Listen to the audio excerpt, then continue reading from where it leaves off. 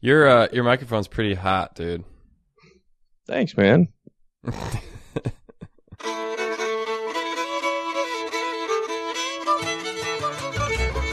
Three Dogs North is an attempt to objectify the subjective with little violence as possible. The following has been torn from its origins in space and time and put entirely at your disposal.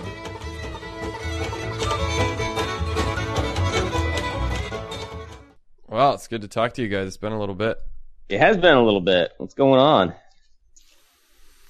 I all but finished the Schmemann book last night. I have like 10 pages left in the last appendix, which is Cool. Which, if reading towards the end was any indication, those 10 pages are filled with gold. It's an awesome book. But Dang. I have a bunch I have a bunch I've been reflecting on and thinking about there, but I don't want to get into a big 10-minute speech. I know, Mike, you were in Indonesia or Micronesia or something. I thought you were in Malaysia. It was actually Tanzania. Ooh, wrong Ania. No, I was in off the coast of Venezuela in St. Lucia. Oh. Yeah, which is a Caribbean island, and it was actually my first trip with Varsity Catholic. Oh, cool. And it was so fun. It was awesome. So we went down and ran some sports camps and would teach the faith in between portions of the sports camp to some of the schools down there. Very cool. That was a lot of fun. Great group, great missionaries, great students. Chaplain was amazing. Yeah, great priest. No, it's just silly. Like I get to go down and preach, play sports, and hang out in this beautiful island with like wonderful students. It honestly felt like a type of a vacation. It was just a lot of fun. So couldn't have asked for a better trip. Yeah. That's awesome, man. That's very cool. Rob, what have you been up to? So much, man. So much. I don't know. Well, it was like, when's the last time we talked? We've had like graduations here. That's been a week ago or so. I don't know. The last week has been really nice, kind of getting into the summer schedule. So I've actually been doing stuff with like marriage prep that I've been needing to do for a while. Kind of like hammering some of that stuff out, and PSR stuff. I'm going to take over and help a lot more with the PSR program here at the parish. So stuff that I just kind of like knew was coming, but put on the back burner. Like the last month of like campus being in session and just the grade school, and I mean it wasn't anything like crazy. It's just a busy stretch when everything's like coming to an end like that, you know. Mm-hmm.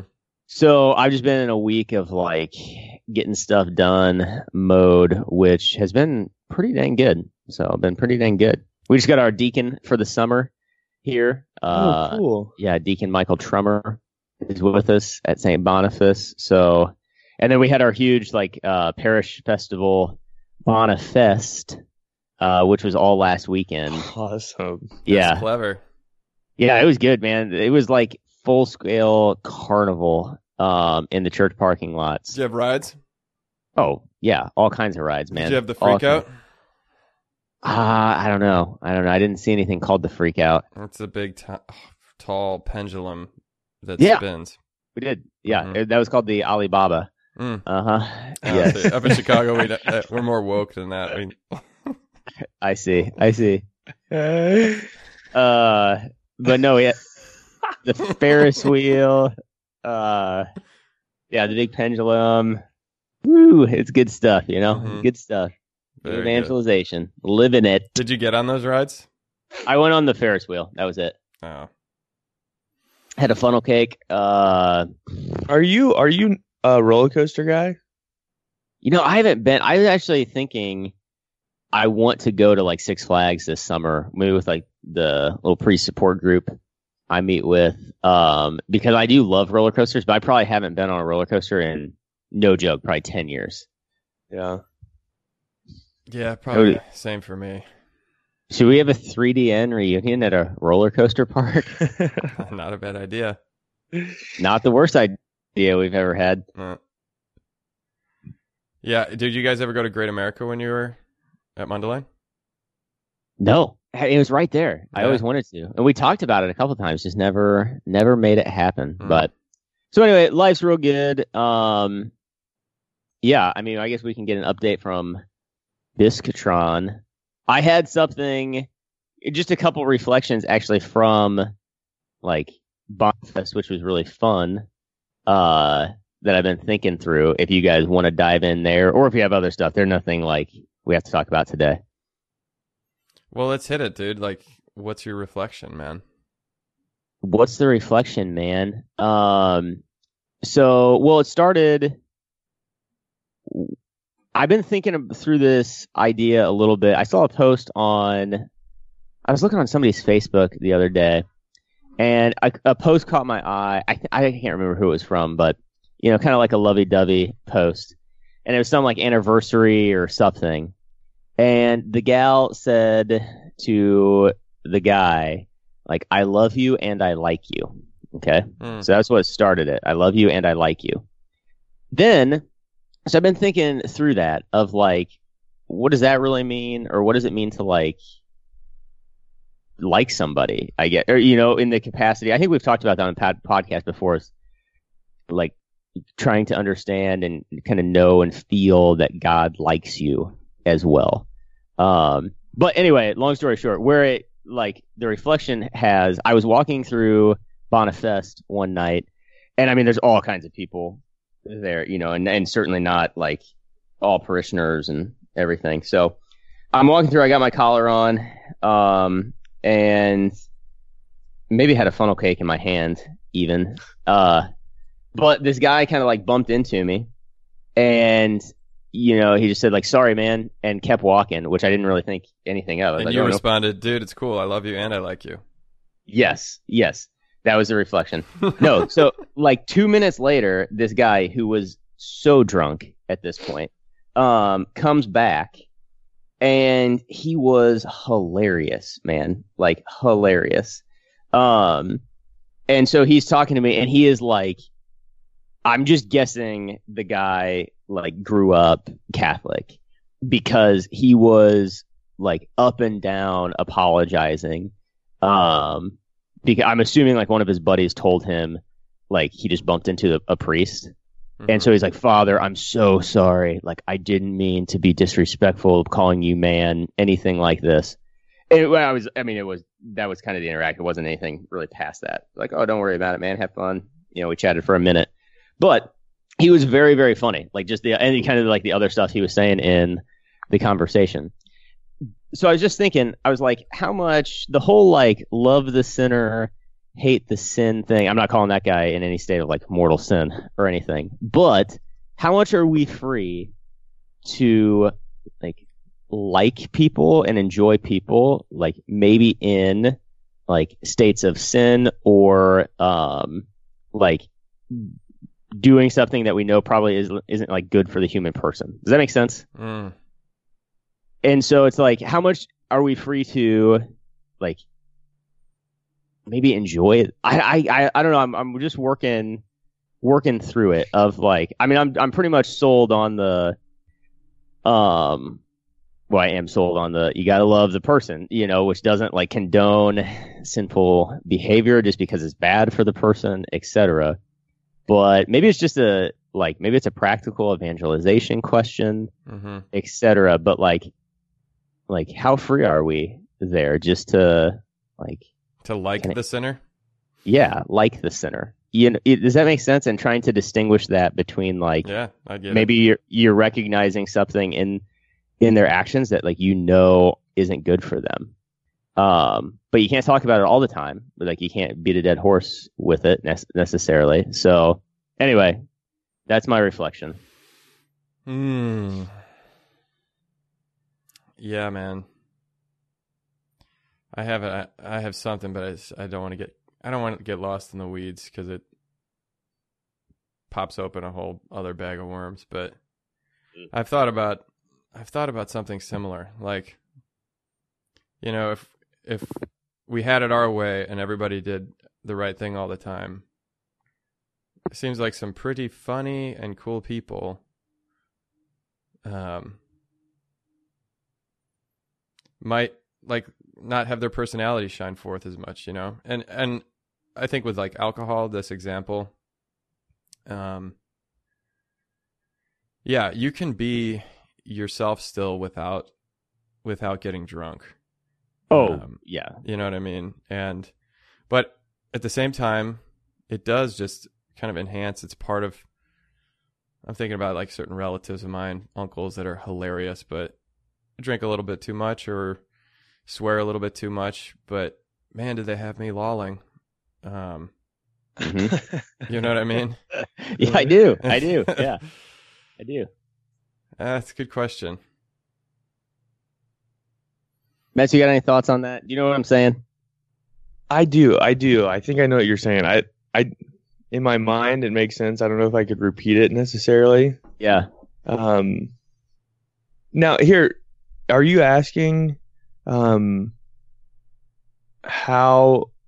much are we allowed to enjoy bad things? No, not quite. That's maybe, I mean, that's not like too far off, but not okay, quite. That's helpful because yeah, at least I know now it's not that. Yeah. Because I find it oftentimes it's like I watched a lot of stand-up growing up, and most of the best stand-up was inappropriate. Mm-hmm.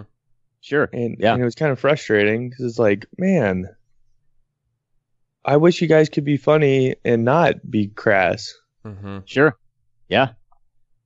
But then at the same time, it's like, okay, what is? I don't know. Yeah. So I think I kind of get what you're saying, but maybe not exactly the question.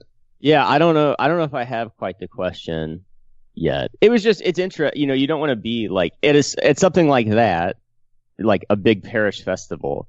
You know, obviously people are going to come there that like aren't practicing or far away from the church. And like, I think that's part of the beauty of Catholicism, or at least in like kind of that type of worldview, is that something like that, yeah, it can be a really cool, and like in ways we probably never know, like maybe baby step back, that maybe if they're falling away or whatever, and they come and have a good time at like the parish carnival every year, maybe somehow that'll help them like come back or like kind of welcome Jesus back into their life, you know?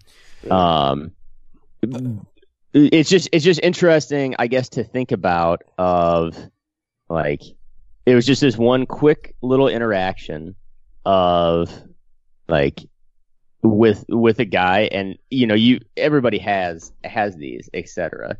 And like maybe this was like a super spiritual dude, you know, like living a saintly life. So I don't want to project anything on him at all, but it was just kind of that question of, the reality is like we have a lot of interactions with people who like, yeah, don't have like kind of a foundational relationship with Jesus in their life, that like those interactions really are important and matter.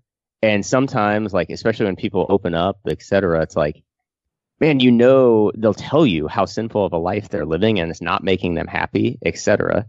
And so just kind of that balance of like being able to like authentically enjoy the person in front of you, who like oftentimes is pretty good at like pointing out the absurdities of life and like bringing together opposites in like a pretty funny and like even light way.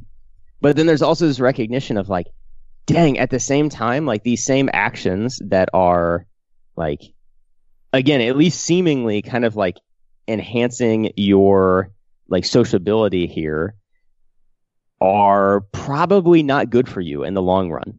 Like in the long run, they are not making you happy. And so I don't know. I just don't know how to sort through that exactly. Yeah. Well, I got a buttload that I could say as usual, but I'll start Because with I feel like Schmemann would actually speak on that.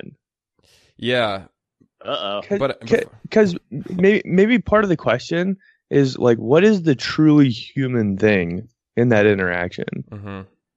Yeah. Like, and do certain things add to the human element, and do other things detract from it? I don't know. Sorry, Connor. No, it's cool. So this past week, I had a guy come out, Andrew Whaley, who I'm happy to give free advertising to. He does he has this project called Calix, calix.org, like chalice in Latin, Calix. And the whole thing that he has found that God's kind of put on his heart to do is make cool hipster coffee shops whose purpose is to evangelize. Which when I heard about him through Nick Blaha, I was like, okay, that sounds exactly like what I'm trying to do at Newman, or at least part of it. And his whole mindset, he came and did like a little 2.5-hour consult with me one-on-one at my place to just sort of look at the space and what could you do, phase 1, phase 2, or, the kind of light remodel or rearranging versus like the what would you do if you had $1 million and 1 million hours. And I think like the philosophy of it is he's a kind of a community and liberation guy, so talking very much about like the human goods as reflecting and participating in the divine goods, like as the way into your relationship with God, or drawing somebody into a relationship with God has to be anchored in the goods of the world in some way. And so the cup of coffee that you're giving and the great customer service and the the environment being beautiful and legible to the culture, the surrounding culture. He uses the word ergonomic. It has to be ergonomic to the culture. So like people walk in and they're not walking into some church place that happens to also be a coffee shop. Like he uses the joke, the Immaculate, Cafe Saint Therese or something, and there's a bunch of like Mary statues all around and vocations posters and things like that. It's people don't feel Do those places exist, by the way? Well, to be honest with you, I thought it like if I had done it myself, I might have thought like let's just like Catholic up this thing and just by osmosis people I'm tracking. Yep. You get people to come for coffee and then you just like throw a bunch of images at them and flyers and hope that they come to Bible study. But his thing is like you start by loving them just in the ways that we can kind of agree on, like, hey, this is fair trade coffee and we compost our garbage and we have sweet music and cool places to hang out. And he had some pretty radical ideas. He's like, I put up a Faraday cage in one of our places and it was the only place on campus that cell phones didn't work, and kids like flocked there because they were looking for somewhere where they weren't going to be haunted by their addiction to their phone, so they could actually have a conversation. So what did you call it? A Faraday cage? Yeah, Faraday cage. Faraday was a scientist or whatever. It was an invention where if you put like a metal mesh in a cage, then the things inside of it can't, like electromagnetic fields can't get through it. It's science. Just basically, yeah, it's some science, a little bit of math. Nailed it. Anyways, so then his goal, which is kind of, I mean, it bends some of my categories for sure, but he talked about this festival that he went to up somewhere, and he's like describing what should be the goal of some like Catholic art festival. I think it was a parish putting it on, or some diocese, where it'd be like really good music, good food, beer, wine, whatever, like a Bonifest, where it was ergonomic to the culture, and then you'd have adoration going on in the church, like, which would be a cool old church, kind of appealing and interesting, but also not off-putting to his archetypal target demographic is this girl called Monica, who he invented in his head, who has like blue hair, is a Bernie Sanders volunteer who has an coat hanger tattoo on her shoulder that represents how abortion saved her life when she was 14. Like really far from anywhere where you'd feel like this person is just a centimeter away from becoming a intentional disciple. Like this, no, they have all the prejudices you could possibly have against the Catholic Church.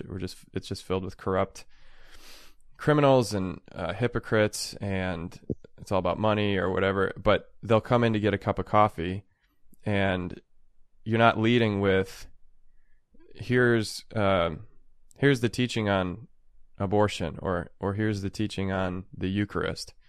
You're just providing them a place and learning their name and loving them to the point where, like, it could be over 6 months or a year or multiple years where this person never would come to a church or interact with a Christian intentionally, except that this is a really cool place, and for some reason they can't quite put their finger on it. I feel more at home here than I do anywhere else on campus. And then they might ask you, like, so is this like a church, or what is the deal here? And do you actually believe in this stuff? Or, like, I hear them singing Vespers in the chapel over there. Is that what is that? People still do that? And then you bear witness to the fact, like, well, this is what you think about the Catholic Church. Is that what you've experienced here? And loving them into a relationship with Christ, in other words, like having it kind of blossom out of these things which are human and therefore really truly belong to us, like everything in the world. And this is a Schmemann thing. Well, it's actually Thomas Aquinas, but all sensible creatures are signs of the sacred. I was thinking about this last night with the whole idea of us being made in the divine image, because I don't know, dude. See, this is what I'm saying. I could get into a million things, but the whole idea of secularism is really bumming me out right now, because I feel like so much, and maybe this is just living in the city. The city is very cool. There's a lot to do, but you just feel like it's so easy to go about your life in a modern city as if God doesn't exist, as if nothing depends on anything other than the stuff that's in this world. And Schmemann's whole thing is like, the self-sufficiency of the world is over. The world is not sufficient into itself. It is pointing towards, it comes from and points towards elsewhere. But even its very existence is dependent, like metaphysically, ontologically, on that elsewhere. And so everything you look at, I mentioned this in a couple homilies already in the last couple of weeks, but I saw this little girl with her hand on her dad's leg on a sidewalk on a busy street when I was stopped at a stoplight. And it's been like a repetition for me going back to in prayer, because it just felt like, a sign of something sacred and divine, that this was me in relationship to God. And I've been plumbing the meaning of it. Like, I don't know what I'm doing. Like, as a priest, I'm 5 years a priest now. I'm in this job. I love it, and every day is fruitful and blessed and everything, but I am totally not self-sufficient. I cannot know the way forward, what I'm doing. I mess up a lot. I feel like not sure of anything. But so long as I feel like I have my hand on his leg, like, okay, God, you're right here. Okay, I'm just staying right here. Okay, we're moving now. I'm with you, But there was also like freedom in that image, where he wasn't holding this, and this little girl was probably 2 years old, so very small. But the father, I guess, felt the confidence that like, shit, yeah, she's going to stay by my side. I don't need to like grab her hand and iron grip it in case she runs into traffic. Like, she's with me. Mm-hmm. You know, but years ago I would have said like, okay, that's a nice make-believe metaphor analogy. And we have that language in the Catholic tradition, the analogy of being. You know, like the things in the world reflect God in a way that like they're continuous or analogous to him. But Schmemann, the Orthodox view is, I think it's just like, I guess the word would be symbolic, that they show you something invisible as invisible, you know, like you're actually seeing, you know, you mentioned this is something we can't talk about, but with the Cubs parade. Do you remember this, Rob? Oh, what are you doing? What are you doing? I think I'm repenting. I was literally laying in bed trying to fall asleep last night and thinking about something you said about the Cubs parade in light of what I'm trying to say. Continue. I'm kidding. Yeah, continue. I remember talking. I don't know what you're going to say, but I remember talking about it. You remember there was a girl on the news who said, what did she say? Do you remember? This is the greatest night of my life. Yeah. And you said something like, could you start there and say like, God wants to show you something even better, give you an even greater experience? And you said what? There was like another level to it. Like, what if this was God loving you?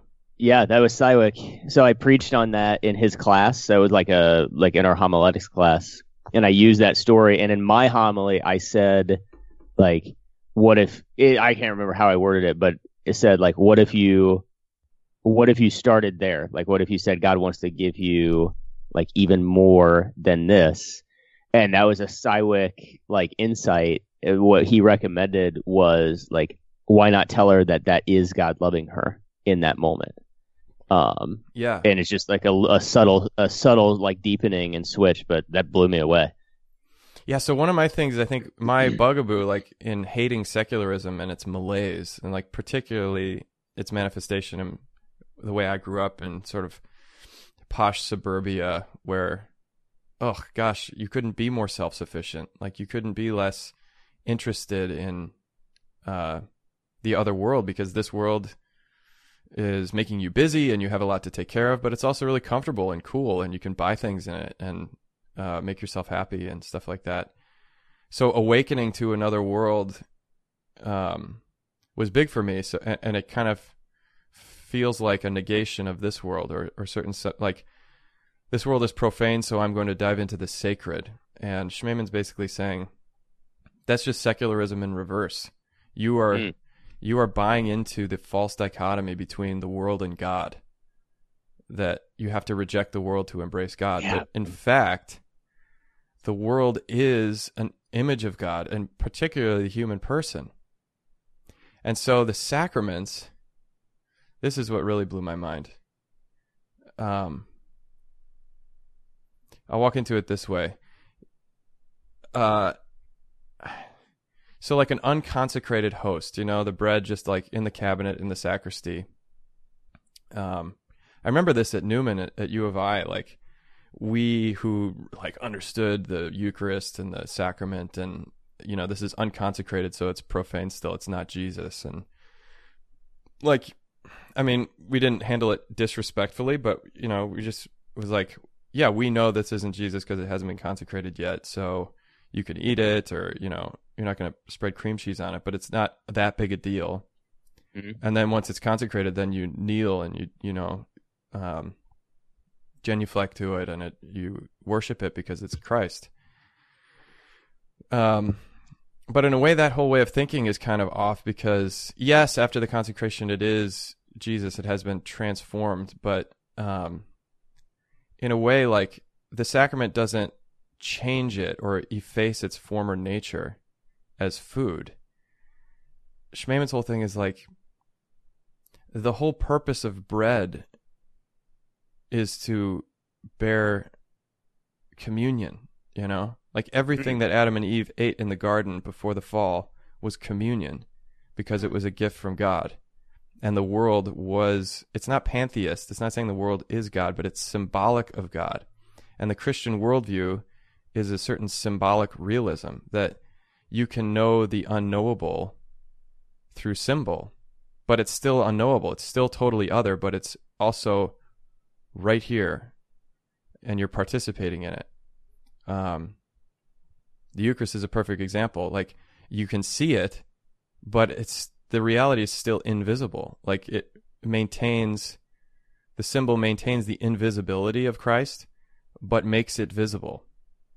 And so, like the Cubs parade, yeah, I guess you're right. Diving into the goods of the world does not have to, it never should have drawn you away from God. It always should have been the way in.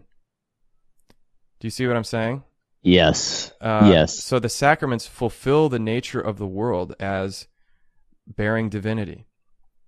And what Christ does, he even takes old rituals that were in a certain way sacramental, like the Passover, and says, this is what this was always for. Everything you did, drinking coffee with your friends, sitting around a campfire, doing stand-up comedy and listening to somebody be funny, all of this was meant to be communion with me. And so the liturgy, like he's saying, just being a sacramental rigorist and saying like, okay, validity, invalidity, form and matter, sacred, profane, all that stuff is sort of going backwards to where Christ took all this stuff, quote unquote religion, and said, no, it's all like this. You don't get to cordon off where you talk to God. And this is what secularism, why it bums me out, is because, yeah, you're praying, you're sitting in front of the Eucharist, you're doing Mass, you got your hand on God's leg, but then like 90% of your life is out in the world just being self-sufficient, like driving my car. I'm going to the store now and buying things with my money. And no, dude, it's all communion. That's the kingdom of God, is where Christ is all in all. And right here and now, in time, in matter, you are encountering the divine. Dude, that just rocked my world, man. Of even like, I mean, because you can also flip it back like on yourself there, or whoever as well, because that's such like a reciprocal reality that you're talking about. Mm-hmm. Is that like, yeah, that's talking about like that gal who said this was the greatest night of her life. Well, like, okay, this is the love that God is desiring to give you right now. Like, this is for you, to live in that and see that. But also, like, maybe that interaction with that, like, guy who was pretty drunk at Bonifest, like, I mean, maybe it just stuck out to me because, like, I just, this sounds so cliche, but in the context of what we're talking about, but like, I actually met Jesus in that moment, in him. Yes. And it was just like this little passing encounter, but like, that was him. And your question is, but he's drunk. How can that be Jesus? Yes, that is it. That is my question. Yeah, dude. I get that. That was always my question with like, when you see Jesus in the poor, and I think, yeah, but that guy's drunk, or this guy's lying to me. Jesus doesn't lie. That's the mystery of it. And this is another thing with Whaley and his whole coffee shop idea. Is like that you have to earn the right to be heard, and in a certain way, you have to be changed by the encounter. No encounter with somebody, like the truly Christian way of evangelizing is not to just proselytize and say like, okay, now I got you here because I baited you in with some coffee, and now here's the gospel, change your life. I'm right and you're wrong. That's just not authentic. It's not human. A conversation is a two-way street where two people are submitting themselves to a third, the truth, and no two people who really encounter each other come out the same exact person. You know what I mean?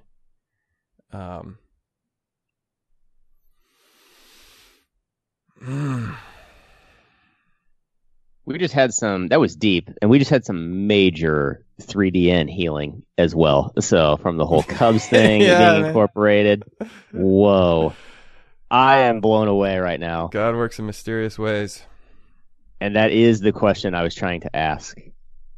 Betts, what do you think? I still think Babette's Feast is the best depiction of all of this.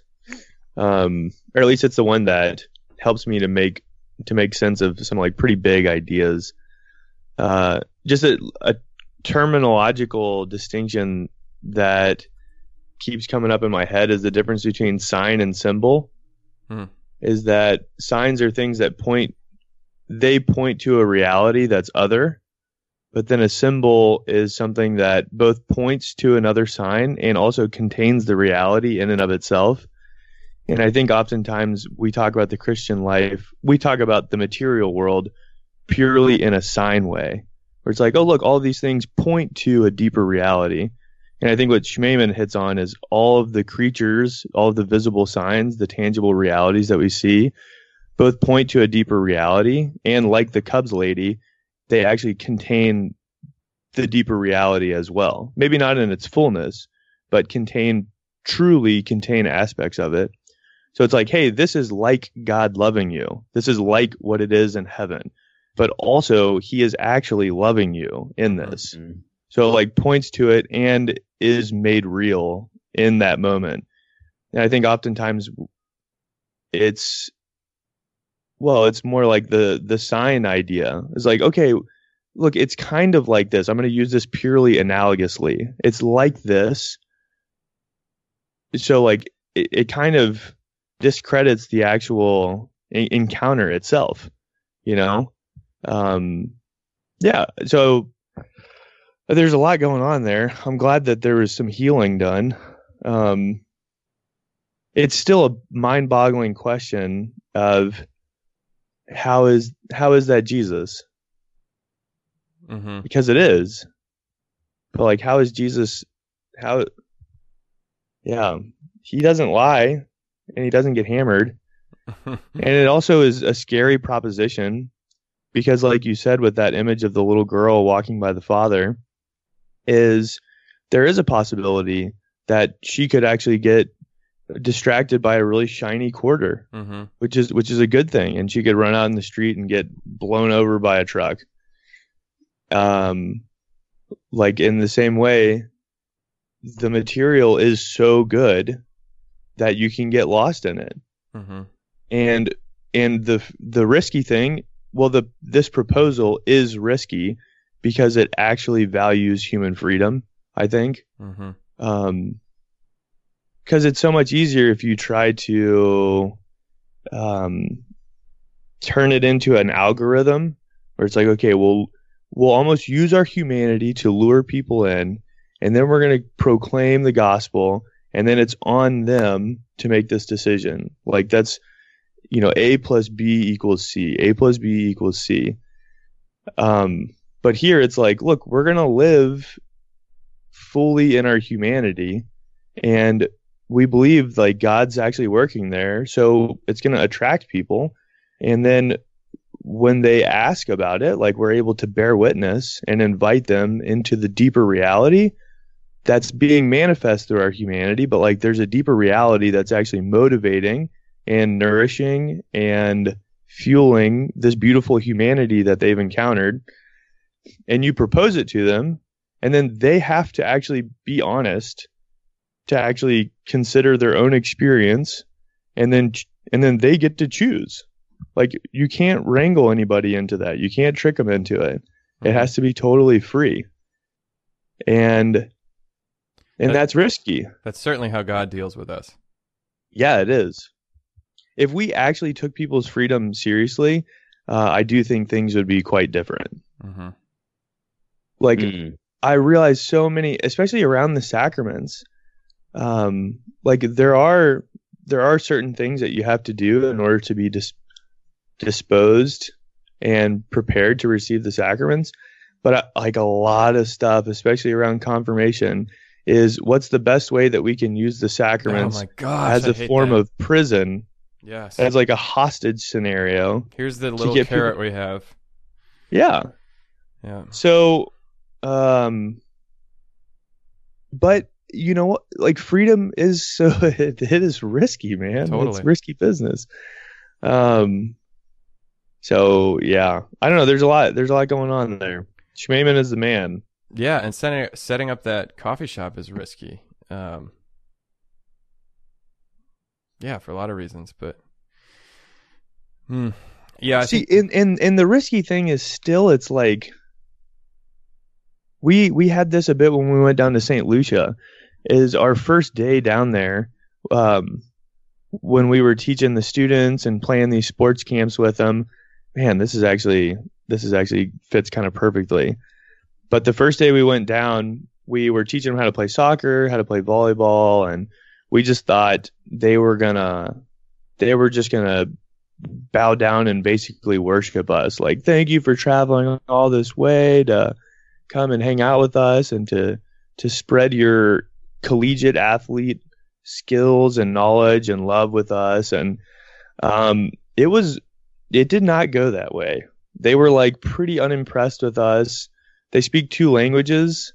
In the schools that we were working, they speak English as their primary language and French Creole as their secondary language. And, we all come in thinking we're just hot shots, and they were like laughing at our faces. These are like high schoolers down in St. Lucia. They were making fun of us to our faces in another language, and we were like, wait, what? We thought mission trips are usually not like this. We thought y'all were gonna totally love us and be like so excited. Don't you know that we're college athletes and like we're cool? What's happening? And like a lot of it came in. We were sitting down and like trying to like formally teach them and about the faith and like ask them these deep questions about their families, and that they have a pretty bad broken family epidemic with absent fathers in many islands in the Caribbean. It's pretty traumatic. And so we sit down and we're just like face to face with these teenagers, never met them before, and we're trying to like get into some deep conversation with them. And they're looking at us like we have 8 heads, like, none of your business. You can scram, you weirdos. Like, I don't know who you are, and you're expecting me to just talk about all this business. I think that was kind of the deeper thing that was going on, but it manifested in they were literally like pointing and laughing at us and making fun of us. So we come back the next day and like they were, we were pretty discouraged. And so the big theme for that night, as we processed the day and prepared to go back to the same schools, was, okay, like we are going to love them regardless. And that doesn't necessarily mean like preaching or teaching all the time, but we're going to love them like in and through these soccer games, in and through these volleyball games. And like, we're going to totally like give ourselves to them, through this mutual language of sport. And so the next day we came back and just like, went into their music classes, like played recorder with them, played hot cross buns with them. And like all of this kind of like silly, quote unquote, silly human stuff. Like we played so much soccer. We played so much volleyball, like climbing mango trees, trying to rip down these fresh mangoes that are in like the backyard of the schoolyard. And then you take other mangoes that have fallen and you toss them at these ripe mangoes in the tree, and then you hit them and they drop, and all the kids would swarm after these ripe mangoes. And like didn't intentionally like proclaim or proselytize or anything like that about the faith like much at all the second day. But we fell in love with those kids, and the kids totally opened up and like had an awesome time with us. In the next couple of days, there was like this Mondo bridge of trust there, where there was a natural communion that occurred between us and the students. But it took just being like really human with them. It took enjoying the things that they enjoyed, which we enjoy as well, but just actually enjoying them for their own sake, instead of like trying to use them. Hey, look, I can kick a soccer ball. Come over here. Now let me tell you about Jesus, kind of a thing. like we actually had to love them exactly where they were, and in and through sport, in and through like their difficult family situations. And then by the end, it was an incredible, like tangible share in love, where it was tough to leave them, and they were, we had formed all these deep relationships. But yeah, it kind of felt similar. It's like, I don't know what the word that you're using, ergonomic. I guess I don't really know what that means, but it just means like we couldn't. It means easy. Like you don't have to. The threshold is low. You don't have to feel like, and this is a problem at Newman. Is like people will come in and it's relaxing and cool and fun, and they can play ping pong, but they feel like, I'm not part of the club. Am I allowed in here? Kind of thing. Ergonomic would be, yeah, this is what we do, and you're here and I'm here, and now I don't have to think about this. I don't have to change to be in relationship with you. Like we can start at 0. Yeah. We can throw mangoes at the tree. We both know how to do Right. that. Right. 100%. And we can just play soccer. We can just kick it around. We can just play volleyball and things like that. So yeah, and what it resulted in was, like, I think a type of authentic love where we were very sad to leave them. They're great kids down there, and they were like begging that we return, and it was great. And I showed up every day in a collar with a soccer jersey on over my collar, and we were just doing our thing towards the end, and like finally naturally I think we're able to really truly authentically share the gospel in loving them through these real human, tangible, visible signs that we both deeply connected on. But it took a little bit of a learning process there. Yeah. You used the phrase natural communion, like you had a natural communion with them. I assume you mean like on the natural level. You weren't at mass with each other, right? But you felt communion with them, right? And that is very much another Schmemann idea that's kind of mind blowing. Is that the world has a natural sacramentality, as it is. And again, this is like he would say the whole divide between natural/supernatural, sacred/profane.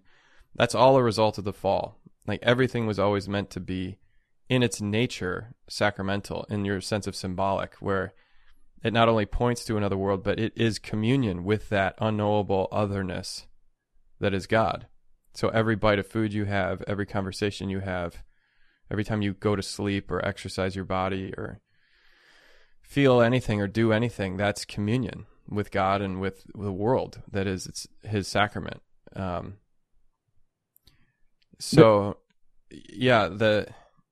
The idea that like you have to move from nature to supernature seems like, according to him, seems like a mistaken move. That actually the more human you become, and this it makes sense that we are the symbol of God in this sense. We are the divine image. That the more human you become, that's divinization. Yeah, it's making me think of it, because it also, like, this living into this reality also changes then like your communion with Jesus and the way you pray as well, or at least I think it should, or for me, I think it should. And I don't know why this is going to maybe seem random, but when you guys were talking there, I was just thinking of, and he's talked about this on his podcast, etc. So it's not like it was just, in like conversation necessarily, but like when Barron describes his holy hour, have you guys ever heard him talk about his holy hour before? I don't think so. It always just sounds fun. I don't know how to describe it. I remember, I think it was a rector's address one time when he was at Mundelein, and he was talking about like when he went to visit Cardinal Dolan, who I've never met, but seems like I like him a lot. But he just talked about how like they get up early and pray a holy hour, and like going into the chapel, and Bishop Barron would always try to do like impressions of Cardinal Dolan, which were hilarious and just sounded like Bishop Barron most of the time, etc.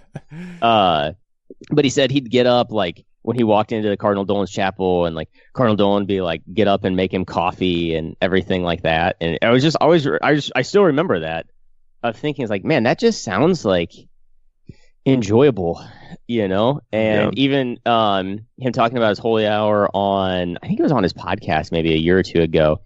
And like he does a lot of the Jesus prayer, you know, just over and over again. Then he does his office, and like that's just a dude who's spending his morning with Jesus, you know? It's not like accomplishing anything in that holy hour.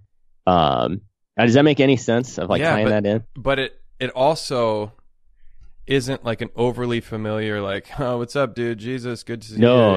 Like you can just sit there with your arm over the chair and slouching. It's like you're still in the presence of awe and mystery and the divine. But yeah, all of the humanity of it is mixed in there. And it's not your holy hour is not the 1 hour a day that you fly from the world and embrace God. It's right in there with all the rest of it, and it's meant to transform your vision so that you see the rest of your day differently. You know, it's an encounter with the radically other in the totally familiar. So both things maintain their integrity, the world and God. Yeah. Anyway. So hey, I'm gonna play devil's advocate, and I know you got to go, Rob. Yeah, I got 2 minutes here. Yeah. But it's like, yeah, and I can still feel it within myself is that question of like, okay, well, when do you propose the gospel then? Mm-hmm. Yeah, I have the same question. When do you propose the gospel, and are there certain things that like we are appropriately afraid of? Yeah. Both. Those are two separate questions, but they're both really good. Or my question is, if you do that coffee shop vision where it's all pointing outward and it's all encountering people in the culture and being changed by them, how do you maintain a core identity as Catholic? You know, how do you say like, I still want this place to be different, you know, and the way we talk and think and act is different. Yeah, because like think about Paul showing up. I mean, like, yeah, right. Yeah, I don't know. There's just there's a lot of questions around it, but no, I think that's in. I think I could be citing this incorrectly, but isn't it Evangelii Nuntiandi? Is that Paul VI on the New Evangelization? And so I think he talks about that exact thing, is that they're in like true, like authentic evangelization. There does have to come a time where a proclamation does come then. And so, yeah, but when that is, of like knowing that, the art of that, of like an actual, you know, no uncertain terms proclamation, man, I don't know. I mean, it's a very, maybe we should table that for next time. Yeah, fortunately, we'll probably podcast again. Well, reminds me of the edited version of that apocryphal St. Francis quote. Always preach the gospel. When necessary, use words. But when necessary, use words, because it's often abused to say like, oh, just live the Christian life. And you don't ever have to talk about Christ. You don't have to proclaim Christ. You can just be him. But you also have to proclaim him. Yeah, you have to use words sometimes when necessary. All right, dudes. Good talk. Good talk. Lots of healing has occurred today. Bisque, you said I was right, dude. You were. That goes back years. Wow. Schmayman. I was laying in bed thinking about the John Paxson 3 in 1994, I think, when he hits the three-pointer against the Phoenix Suns. I was watching it with my mom. Because I've been keeping track a little bit of the NBA Finals, and I'm just like, yeah, I was, 8 years old, 9 years old. That was a sacrament, dude. It was totally unrelated to what I had been reading, or I was just like laying in bed thinking about things. And then I thought of the Cubs parade. Why was that so disappointing to me? When I was 9, it was just like the whole thing, where I was sitting and my family all there. It was like, this is the Bulls. This is me winning and hitting a 3-pointer to win the game. Yep. Like all of that was true to me then. But anyways, Yeah, that was for you. Go back to that little 9-year-old Connor and Watching tell him Paxson. that was God loving him. Jordan dishing it off because he knew he was That's going the to draw truth, the double man. team. Yep. That's the truth. That's the truth. All right, see you, fellas. I All gotta right, go. guys. Take it easy. Peace. Peace.